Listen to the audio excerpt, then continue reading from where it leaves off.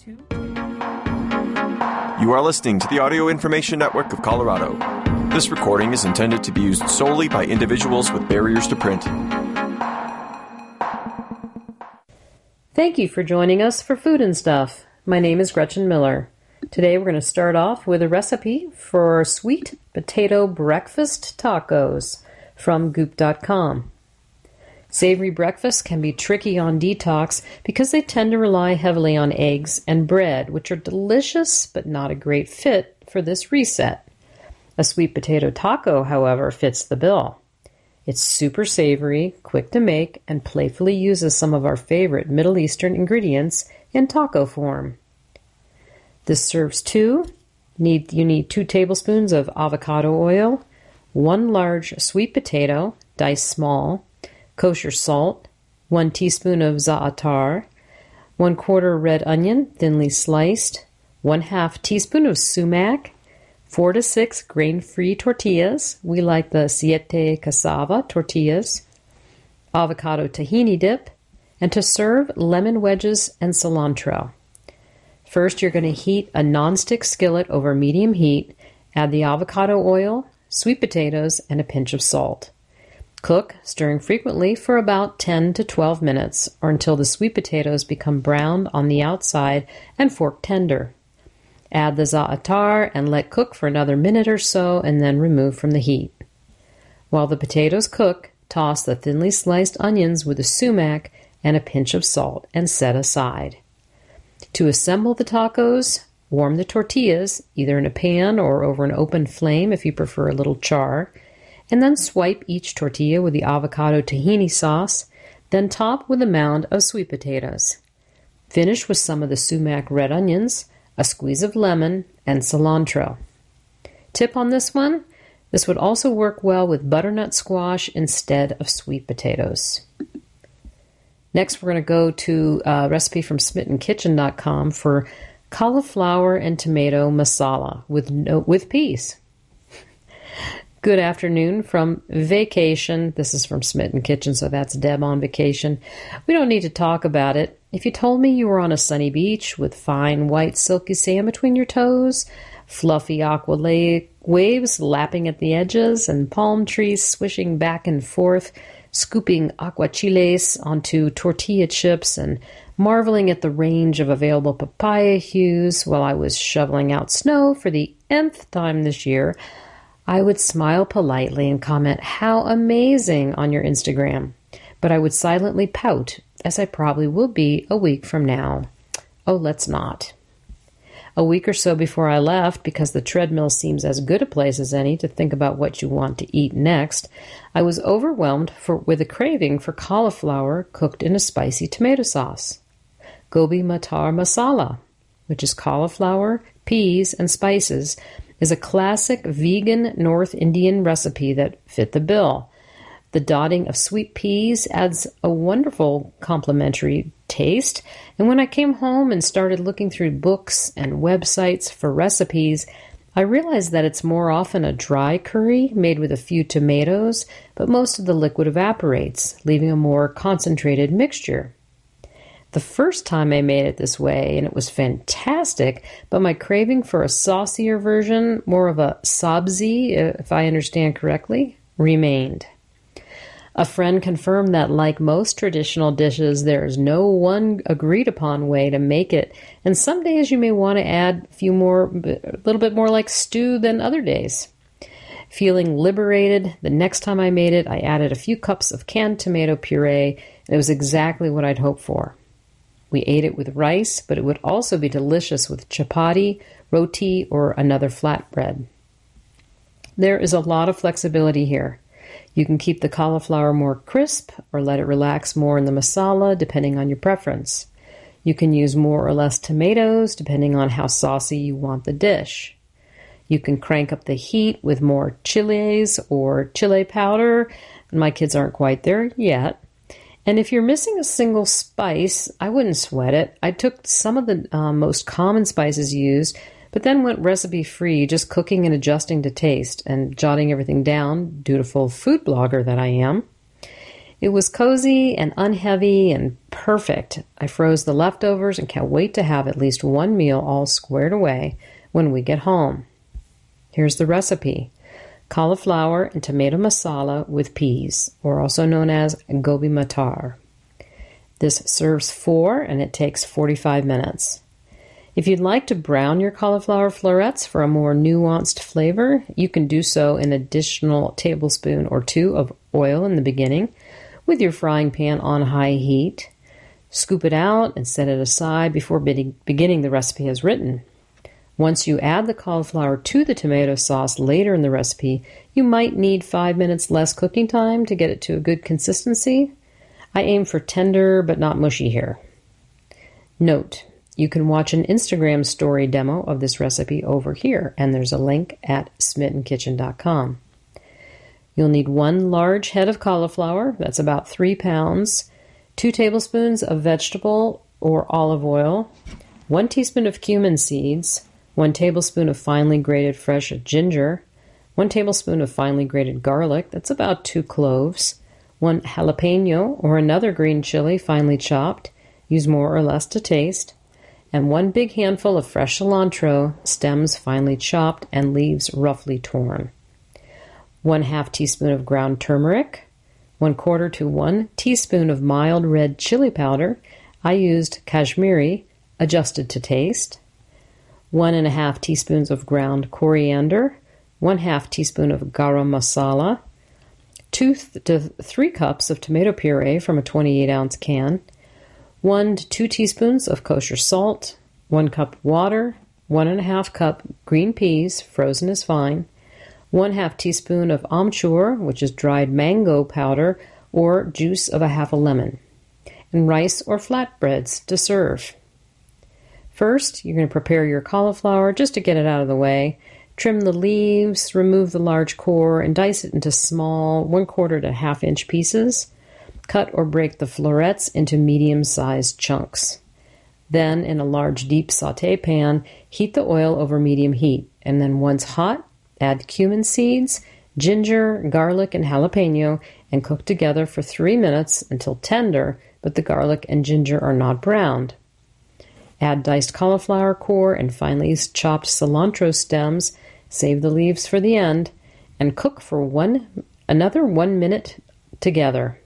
Add turmeric, chili powder, coriander, and garam masala, and cook for 2 minutes. Add 2 to 3 cups of tomato puree. Use the smaller amount if your cauliflower clocks into the 2 to 2.5 pound range. If you're not sure you want your dish as saucy as mine is, plus salt. 1.5 teaspoons was just right for my 3 cups of puree. And water, and then bring it to a simmer and cook for 5 minutes. Add cauliflower and stir to coat with sauce. Cover with a lid and cook for about 20 minutes until cauliflower is tender but not mushy, stirring occasionally. Add peas, still frozen are fine, and cook for 5 to 10 minutes until they're heated through. Add the amchur powder or lemon juice and stir to warm through. Taste the dish for seasoning and adjust to taste. And then finish with the cilantro leaves and serve with rice or flatbread. Deb's always got those good recipes. We're going to take another one from her for breakfast slab pie. This looks really interesting. Looks to me like something you can make ahead, but we'll find out. I suspect by now that most of you are on your way to where you're headed physically and possibly proverbially. Maybe you have a tree to cut down or some cookies to bake. You probably have a holiday party tonight and rooms to clean before guests arrive. This was written on December 30th, many years ago. You no doubt have entertaining on your brain. We do too. We've had 2 dinner parties thus far this month. And instead of being exhausted of them, I want even more. This might be a sickness, or maybe it's just realistic.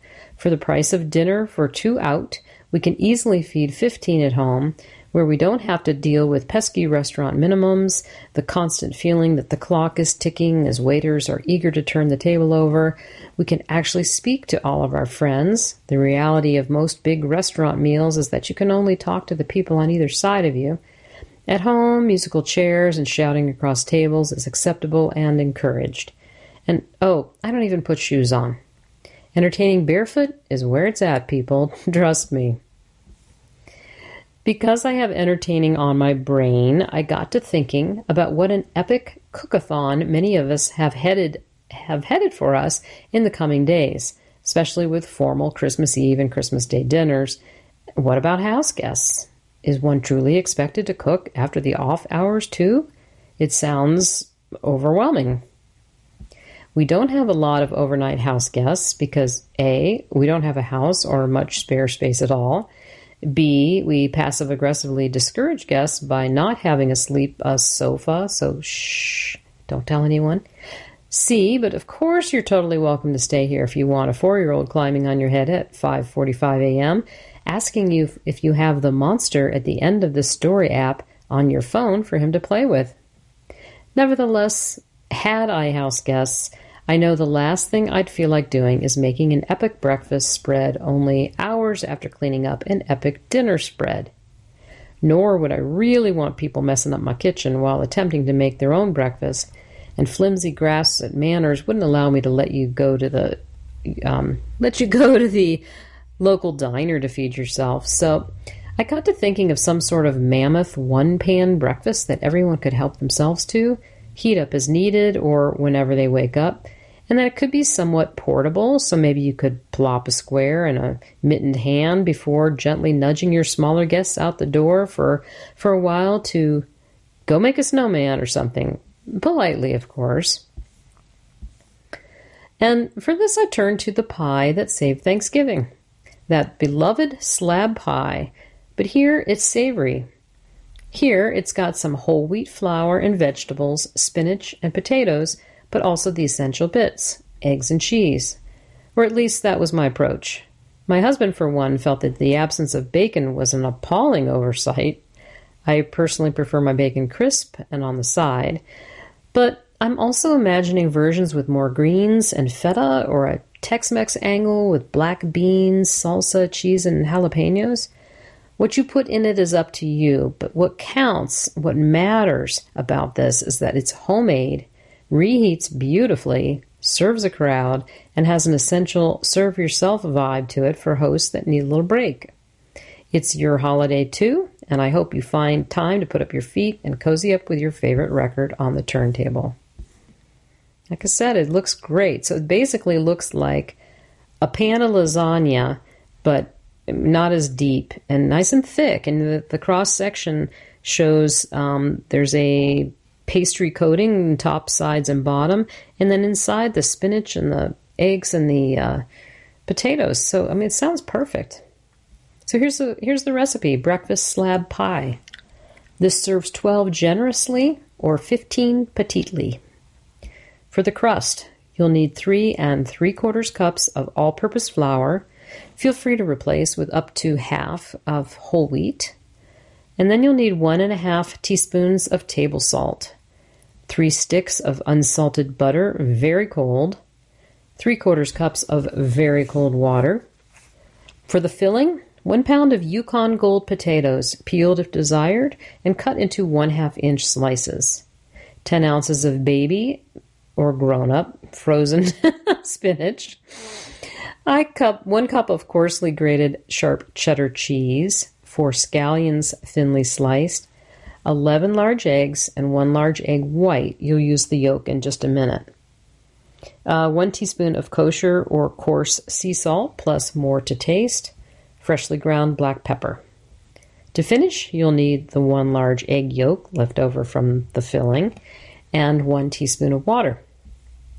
Making the pie crust, you're going to whisk together flour and salt in the bottom of a large, wide-ish bowl, and then using a pastry blender, 2 forks, or your fingertips, work the butter into the flour until the biggest pieces of butter are the size of tiny peas. You'll want to chop your butter into small bits first, unless you're using a very strong pastry blender, in which case you can throw the sticks in whole, as I do. Gently stir in the water with a rubber spatula, mixing it until a craggy mass forms, and then get your hands in the bowl and knead it just 2 or 3 times to form a ball. Divide the dough roughly in half. It's okay if one is slightly larger. and then wrap each half in plastic wrap and flatten it a bit like a disc. Chill in the fridge for at least an hour or up to 2 days, or slip plastic wrapped dough into a freezer bag and freeze for up to 1 to 2 months. Longer if you trust your freezer more than I do. And then to defrost, you're going to leave it in the fridge for 1 day. Still freaked out about making your own pie dough? Read this for a ton of additional tips and details, and there's a recipe at smittenkitchen.com/breakfastslabpie. You're going to heat the oven to 375 degrees Fahrenheit and line the bottom of a 10 by 15 by 1 inch baking sheet or jelly roll pan with parchment paper. Then you're going to prepare the filling. You're going to place potatoes in a medium saucepan and cover with cold water, and then bring to a boil, then reduce to a simmer and cook for 7 to 10 minutes until the potatoes are tender but not falling apart. You want to drain those. You're going to wash the spinach, but no need to dry it. Place the wet spinach in a hot skillet and cook it until it just wilts. Then you're going to drain in a colander, pressing or squeezing out as much liquid as possible. You should have about 1 cup of spinach, 1 wilted and squeezed. If spinach leaves were large, you might want to roughly chop the squeezed out piles of spinach before adding it to the filling. Then you're going to assemble the pie. On a lightly floured surface, roll one of your dough halves, the larger one if you have 2 different sizes, into an 18 by 13 inch rectangle. This can be kind of a pain because it is so large. Do your best to work quickly, keeping the dough as cold as possible and using enough flour that it doesn't stick to the counter.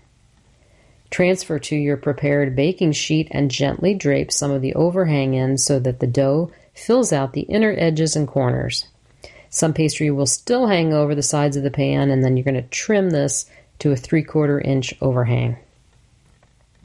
Layer vegetables, including scallions, evenly over the bottom of the pie crust. You don't want your pie to look like this, after all.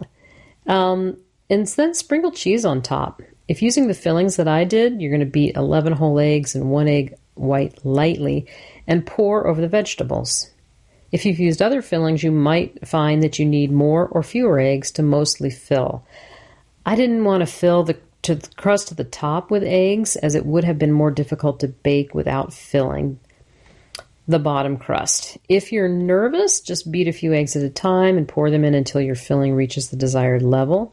Sprinkle with salt and many grinds of black pepper. Now you're going to roll out the second of your dough halves, the smaller one if they were different sizes, into a 16 by 11 inch rectangle. Drape over the filling and fold the bottom's crust overhang over the edges, sealing them together. Cut only a couple of tiny slits in the lid to act as vents. Too many or too big, and the filling will want to leak out before the eggs set. Then you're going to beat in the remaining 1 egg yolk with 1 teaspoon of water and brush it over the lid. So you're going to bake the pie until the crust is golden and the filling is set. That'll take about 40 to 45 minutes. Transfer to a wire rack and cool a bit before cutting into squares. To do ahead, I haven't frozen this pie, but I suspect that it will freeze well already baked. Or you could make the pie doughs up to 1 month in advance, storing them in the freezer, and then 4 days in advance to store in the fridge, and then roll them out when you're ready to bake the pie. Baked slab pie will keep in the fridge for 3 to 4 days, and squares can be reheated as needed.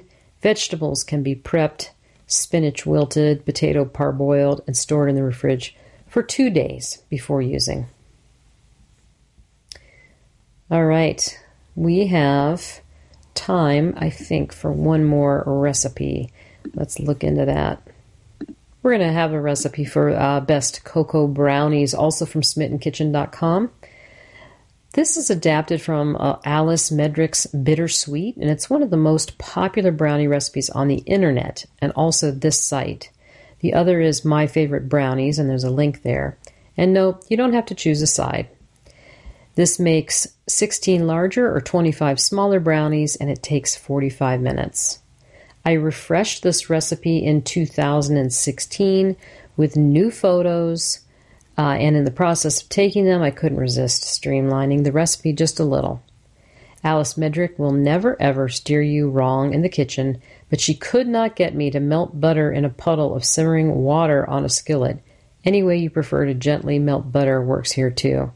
Or beat the batter vigorously for 40 strokes with a wooden spoon or a rubber spatula. The good news is that even if you're stubborn, you will still have excellent brownies to eat an hour from now. Some people liken these to a boxed mixed brownie, but way better. Depending on your feelings about boxed mixed brownies, this is a good or bad thing. We find them fudgy and dark, and they never go to waste. Use the best cocoa you have because it provides all of the chocolate flavor here. It counts. All right, you'll need 10 tablespoons of unsalted butter, 1½ cups of granulated sugar, 3/4 cups plus 2 tablespoons of unsweetened cocoa powder, natural or Dutch process, 1/4 teaspoon salt, or a heaping of 1/4 teaspoon flaky salt, as I used, 1/2 teaspoon of pure vanilla extract, 2 large eggs, cold, 1/2 cup of all-purpose flour, and 2/3 cup of walnut or pecan pieces. This is optional. Position a rack in the lower third of the oven and preheat the oven to 325 degrees Fahrenheit. Line the bottom and sides of an 8 by 8 inch square baking pan with parchment paper or foil, leaving an overhang on 2 opposite sides. Combine the butter, sugar, cocoa, and salt in a medium heat-proof bowl, and, Medrick's method, you're going to set the bowl in a wide skillet of barely simmering water.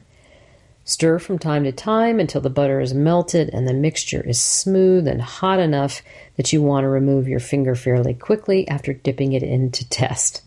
Or, Deb's method, you can melt the butter with the cocoa in a microwave too. Sounds a little bit less risky for your finger. For both methods, you're going to set the bowl aside briefly until the mixture is only warm, not hot. It looks fairly gritty at this point, but don't fret. It smooths out once the eggs and flour are added. You're going to stir in the vanilla with a wooden spoon. Add the eggs one at a time, stirring vigorously after each one. And when the batter looks thick, shiny, and well blended, add the flour and stir until you cannot see it any longer. Then beat vigorously for 40 strokes with a wooden spoon or a rubber spatula. Stir in the nuts if using, and then spread evenly in the lined pan. Bake until a toothpick plunged into the center emerges slightly moist with batter. 20 to 25 minutes is Medrick's suggestion, but it took me at least 10 minutes longer to get them set. So let cool completely on a rack. I go further and throw mine in the fridge or freezer for a while. It's the only way I can get them to cut with clean lines. Then you're going to lift up the ends of the parchment or foil liner and transfer the brownies to a cutting board and then cut into 16 or 25 squares. The intro to this best cocoa brownies is that people who really, really love chocolate are dubious about cocoa.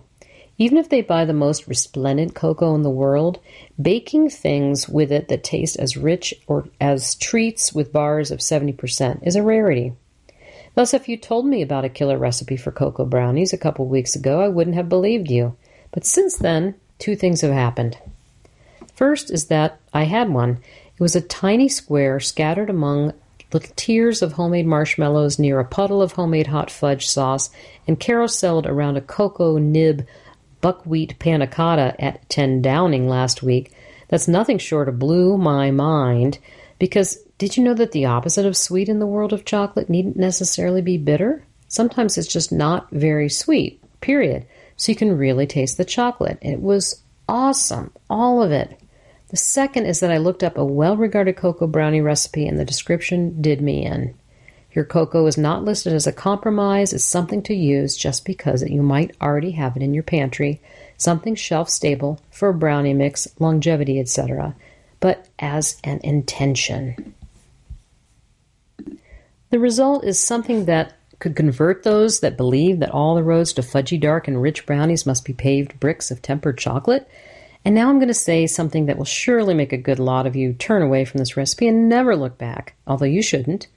I believe these brownies will be especially beloved by people who enjoy box mix brownies. They share a moist, dense crumb, though fortunately for me at least, who finds the taste of box brownies to staggeringly lack not a flavor, because the only wet ingredients are eggs, butter, and vanilla. So, if you were feeling generous enough to share, which may not be your first reaction, go ahead and give these a try. Thank you for joining us for Food and Stuff. My name is Gretchen Miller.